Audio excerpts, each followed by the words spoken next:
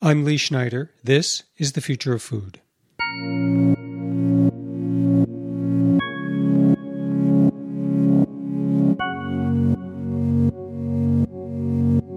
Today's guest on the show, Brian Wang.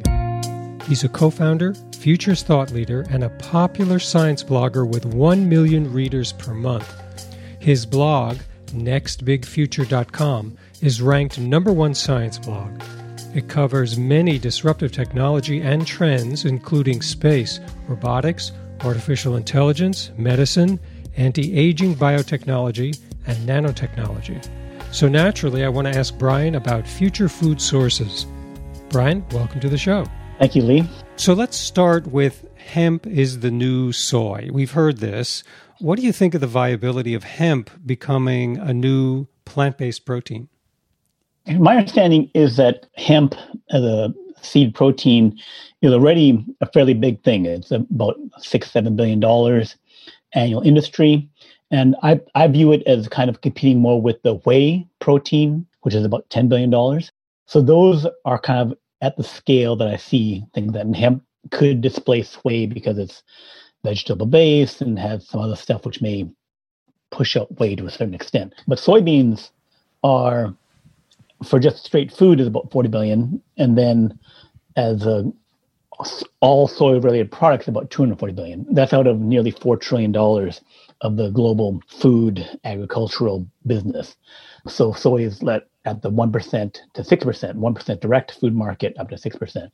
So the protein powder type thing, mainly powder, maybe sticking into other foods as a component, is I think where hemp is playing. I'm Asian, so soy is a huge thing for all kinds of culinary food. Mm-hmm. So I can't see how Asians would give up, all the tofu and all that other kind of stuff that people eat using soy as a sauce. So I don't see hemp competing in those areas and thus can't get the larger thing. But in terms of as a source of protein, yeah, I think it's there and continuing to make headway. It is so much about social engineering and habits, really. When we're talking about substitute proteins, people talk about lab-based meat. But do you think that lab-based meat would become mainstream anytime soon? Beyond Meat, Impossible Burger, these meat substitutes appear to be making a strong bid for public acceptance, but it's really about the habit change as well as personal taste. Do you think they'll ever make it?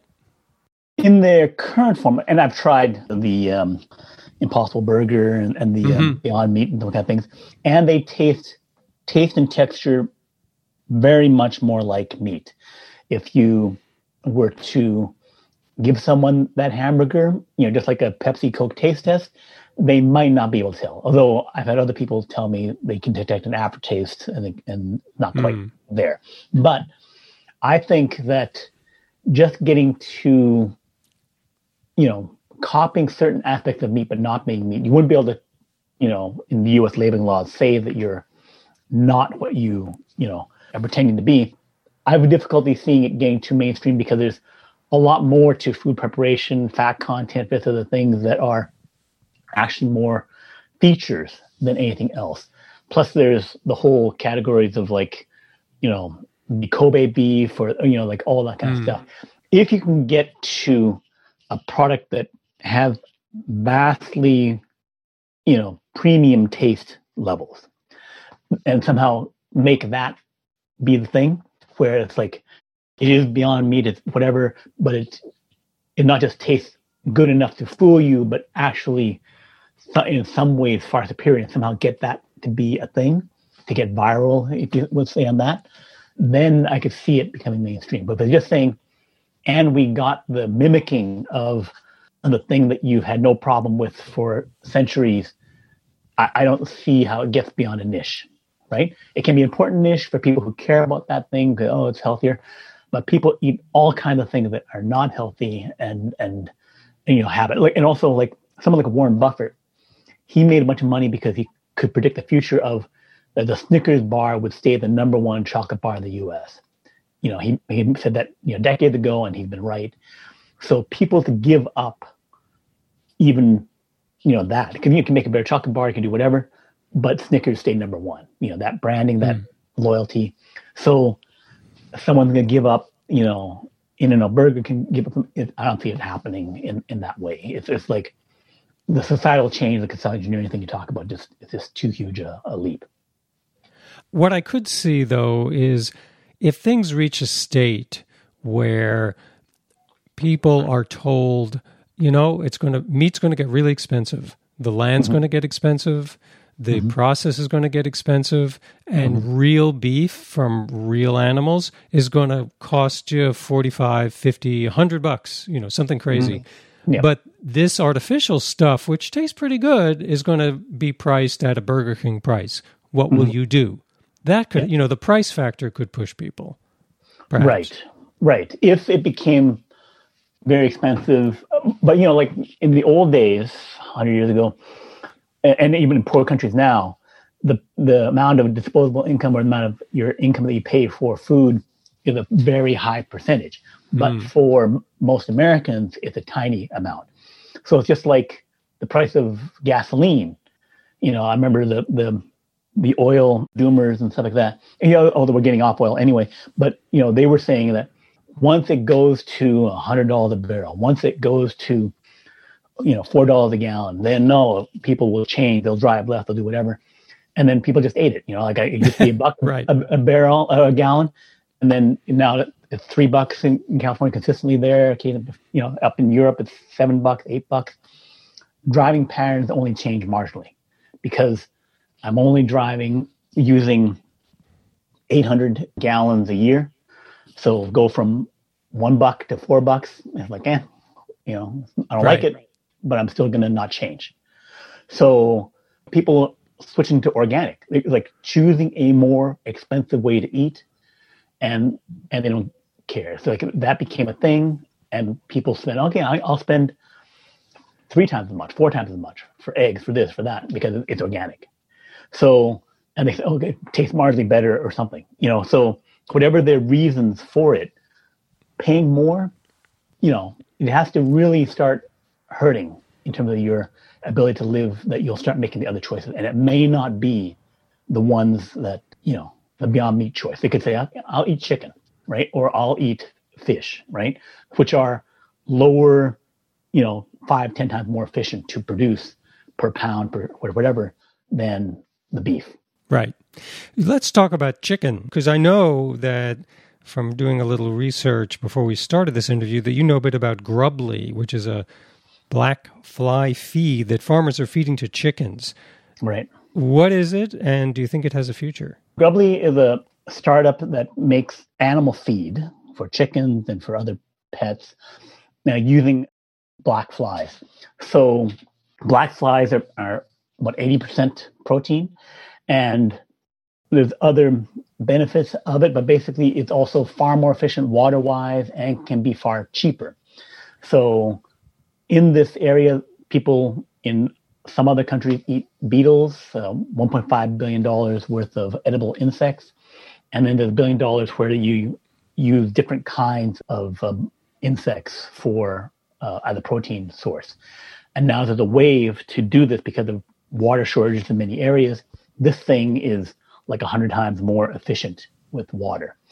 Grubly had started off raising the flies, but then big countries, France, Asia, other places started putting big money into these black fly and other insect farms. And so then they said, well, let's not compete with that. Let's just be on the consumer brand end, source our flies and then sell them as feed. And the pet food industry is a big area, plus animal feed in general. I think $30 billion for pet food, and then $70 billion in the U.S., $70 billion for animal feed. Globally, $400 billion for animal feed. So about 10% of all agriculture is that. 1/3 of the fish production goes to feeding other fish and other animals. So these are big things. And then traditionally it's been mealworms that people have been using for this kind of stuff, but now black flies are the thing. And they're doing it on the pet food side. One, there's no ick factor. People don't care, if they're giving bugs to their animals, because if the animals eat it, then they're fine. So thus they feel it's an entry point into the whole global protein supply chain. And so that's where they're going. I think they're very getting some success. And I think that also the pandemic, people raising more chickens. So I think that I think they have a very good possibility to succeed. And it goes similar to some of the other things we've talked about in terms of being vastly more water efficient and environmentally lighter, lower footprint. It's interesting. I've had the crickets. I've tried crickets. And I'm aware, as you mentioned, that in many cultures, people eat all kinds of things that we may not eat here. And we may have to get used to this sort of thing. So it's conceivable to think of our pets being kind of the leading edge consumers of this kind of protein. I don't know if I would feed my cat black flies knowingly, but in 10 years from now, there may not be a choice. Cat food itself might become too expensive, and we might have to seek alternatives even for our pets, because that's, as you mentioned, $1 billion industry. People put a lot of money into taking care of and feeding pets. We have the technology, but it's about changing the behaviors of people and the way they feed themselves and their pets.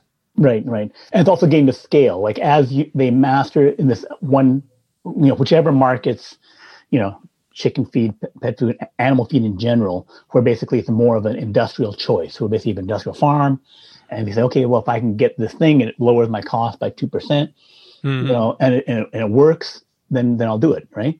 So then, and that's a huge enough thing where that industry can become $10 billion, $100 billion, and can look at, and then go culture by culture, like Thailand, Africa, places that they're already eating bugs, they don't have an issue with it. And they say, okay, now I have a better, bug protein product for you. And they think, oh yeah, I eat bugs already, I don't care, right? So then again, thinking of this $4 trillion thing as various niches, because it doesn't have to all the same. There's these massive areas where you can, get something really established and then, go where the acceptance is okay. Yeah, I hadn't thought of that, but that's a really interesting idea. Who is Tony Seba, and why should we know about him in this conversation? So Tony Seba is based in San Francisco, and he has a think tank called Rethink X, where he has made a couple of fairly in-depth reports. The first one was on automated driving, where he talked about the future of things like Tesla and robotaxis. And the most recent one is about food and agriculture.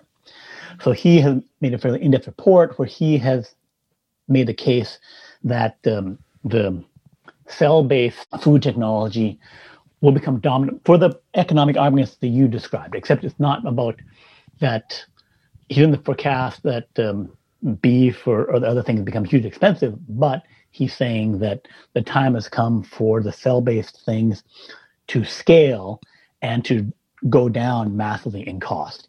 And then to go with that 40% component aspect of things, where you're not eating the thing directly, but where the industry is making your nuggets, your whatever, your processed food, and then generate that. So he's going to go with the processed food area first. And then his argument is that the biotechnology on the cell-based stuff is already there. One of his examples is that insulin used to be from animals, where people get for diabetics, and then Genentech created Humulin, genetically produced insulin. And then that was FDA approved in 1982 and then became 99% of the market by 2000. So then he's saying that it's more just the price and the time becomes right for the thing to scale. And then he thinks the biotech thing will marry up with the ancient thing of fermentation. Basically, we make beer, have for centuries, and some other products. And that this will be the way that we'll industrialize food, that we'll have vats of these cells. And the thing is, there won't be any negative trade-off because the cells will be the animal cells. It's not like we're going to generate our plants. It's like, no, we're sticking with animals, just cell form. And then we're going to produce all the different components, various things of dairy, various things of meat, components of that, not just protein, but other aspects of it. And then that will become, from the component side up, dominate the food thing, and the cost will keep coming down. So not that you become paying $100 for that, but you'll be paying like a 10 cents or something like that for the cell-produced beer fermentation mass scale product. So just so I have this straight, what we're talking about is deconstructing the animal in a way, right? Starting at the cellular level, right? Yeah, and then to generate the different parts of it, and then look at the different applications, different niches. We take milk and then we break it into components. Make it for cheese, make it for other stuff, and so if we go on the ingredient side and say, okay, we give you, industrial maker of food, these things, and say, oh yeah, I just need, that part of the milk thing, not just protein, but whatever other component there is of it, or that part of the meat, and then add it into my recipe, and then it works, right? So you start on the component side, and then maybe in the 2030s, after that's fully established and dominant and scaled and super cheap now, then maybe, again, certain markets will look at adopting and say, yeah, I can eat that straight up. But, first get to scale, get as big as regular farming. But then he also indicates that because if you take away the need for half the cows, then the whole economics, just like the tipping point for electric cars versus gas cars. Once the electric cars get to 20%, they're sucking away all the profits out of the regular gasoline cars, and so that industry collapses. So that you can get a tipping point where, getting significant means you're already starting to win because you're sucking the profits out of the other guy, your enemy, and then you dominate the whole picture. That's interesting too. I want to come back over that. So you're saying in the case of electric cars, automotive, 20% would be a tipping point. If we got to 20% adoption of electric cars, that would put a real dent in fossil fuel vehicles. I often think of the tipping point, well, it's got to be 50%, it's got to be 80%, it has to be a big number. But you're saying it could be less than 50% maybe. Right, it could be less, yeah. That's interesting. What can you tell us about robotic greenhouses like Ironox? Ironox is taking the robotic arms like out of the car automotive factories and then applying that to making greenhouses, which is a centuries-old technology, more efficient. So greenhouses are already 10 times more productive, up to 10 times more productive than a regular farm, just because they control the temperature, reducing the water usage, and keeping the bugs out without using fertilizer. Ironox thinks that they can triple that by using robotic arms. And they're looking at about 3 robot arms per acre, and they also use seed trays. Seed trays about the size of a wood pallet that you use in warehouses. So they move the pallets around with the seed trays, and then they're handling that and managing their seeds and their plants in an automated and faster and more efficient way. So they're reducing the cycle times and just making it easy to grow food. But they're looking at it that, okay, I can get 1 acre of my Ironox thing is equal to 30 acres of regular farm. I can stick that in little warehouses or cheap office spaces around the city. And then I can do what the 5-star restaurant in Napa, the French Laundry, the farm to table thing, where basically if I harvest my food, my vegetables, an hour before I cook it, the freshness, the taste is better. So by getting the food right there, they can make more restaurants be able to have the farm to table experience. That's fascinating. It actually jumps me ahead to a question. I do want to ask you about mass greenhouse production going on in China in a moment, but this small farm, big farm, small, big, a lot of when we think of technical and technological solutions to food, often the words we use are efficiency, scaling, bigger. It's all about big, big, big. But there's a whole other stream of people working, if you will, on the other side of the fence. The small farmer people, the people who say go local, the people who say small farms are going to save the world and localization is going to save the world. But what you just said kind of punched a bit of a hole in that, the idea that you could have a smaller footprint, at least that you could have more localized application of greenhouse technology. if I'm saying that right. And then you could have a farm to table experience, but it's a technological experience as well. Right. Yeah. So basically, you're making a mass scale of what is currently this niche premium experience where, getting that fresher food, and most people don't have fresher food. Like I was from Canada in, the Midwest, Saskatchewan, North Dakota, and we would get food from California because I met a farmer who's, when I was working, who, family had been sending food to where I lived a couple of days by truck, and they had to gas the plants, the vegetables, so that they harvest them more, not fully ripe, gas them to make them appear ripe, but not actually ripen them, and then get them into the interior over several days. So I was always getting food that tasted inferior and had fewer nutrients when I was living in that middle part of the country because I wasn't near the food. And then the other thing was that when I came to California and then went to, cherry picking, stuff like that, I didn't realize that a fresh cherry fresh off the tree could crunch. I had no idea. I thought they were, soft or whatever. So getting ultra fresh food right off the plant, right off the whatever, is an entirely different experience. It's one more nutritious. It tastes a lot better. And being able to get that for everyone, do it so that this becomes cheap and available. All this stuff that's premium and really great that people will want to pay, already are paying $500 a meal for, we can bring that down to $20. We can make that available like McDonald's all over, right? That I'm more on the optimistic side that we're going to be able to make Kobe beef the thing that people taste it, they love it. It is vastly superior. We can make that possible. So it's that we can make and that will be what everyone will want, is that fresher, better tasting food at an affordable price, fresher, better premium meat at an affordable price. That is the future that I see. That's a good optimistic way of thinking about it.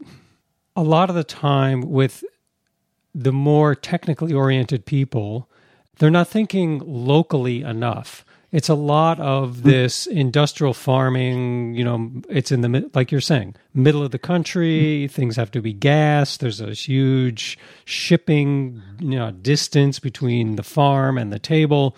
But what if we used technology or these advances?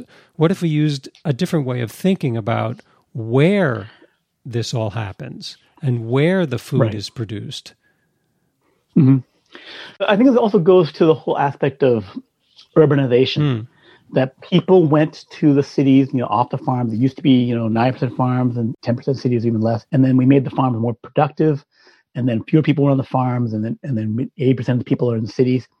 But then the last 20%. So it's like, if the cities become independent, where they're growing their own food, where if the people are there, and if you can do it better and more efficient, and it tastes better, and everything else is better, then why do you have everything produced inefficiently in these vast open spaces? It has an impact on the fact that we could then go 100% urban, but in a different way, where basically it's like where we reduce our footprint. Instead of taking up 80% of the land to support human civilization, it goes down to 10%.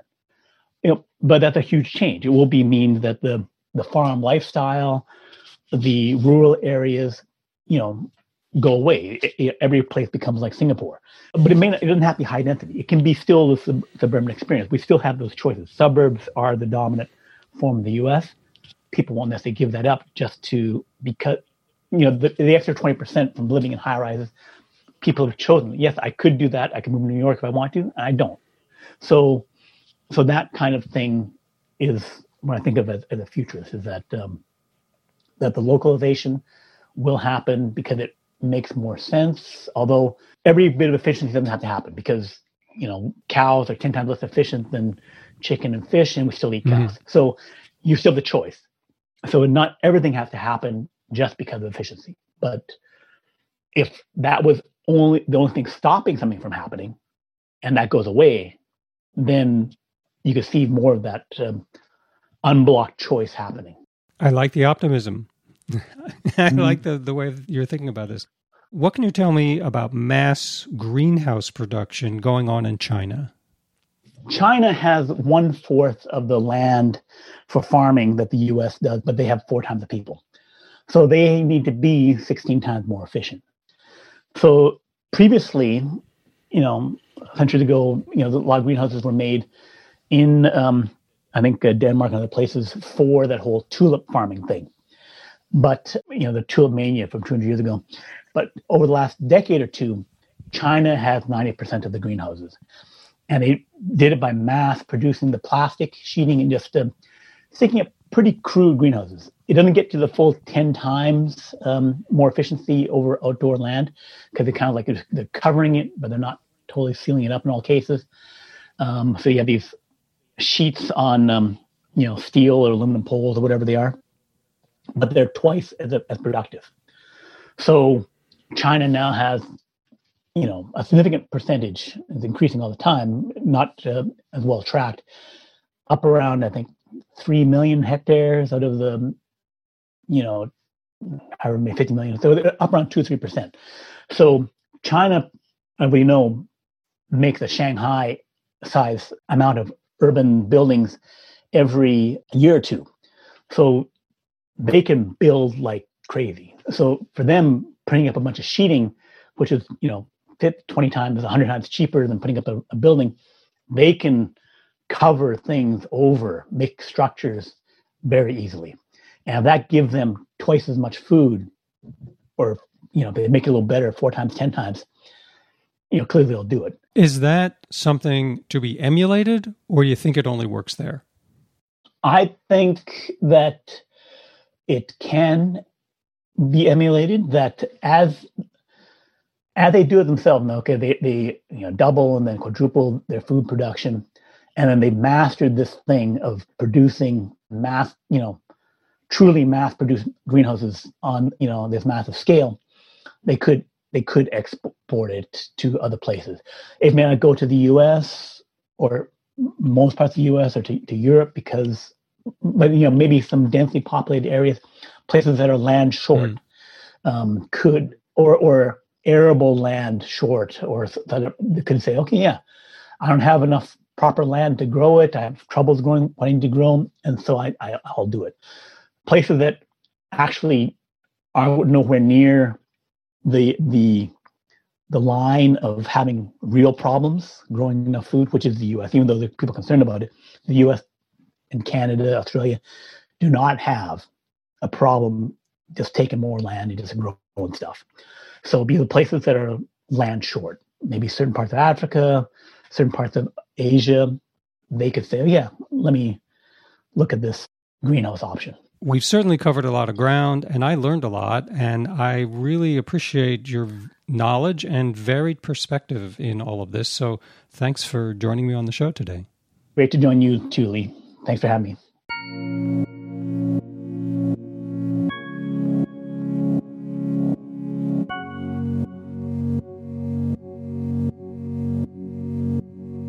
Thanks for listening to the episode today. Find us on Apple Podcasts, Spotify, Pandora, or wherever you listen to podcasts. Get show notes and more at futurex.fm. Future of Food is part of the FutureX network. I'm Lee Schneider.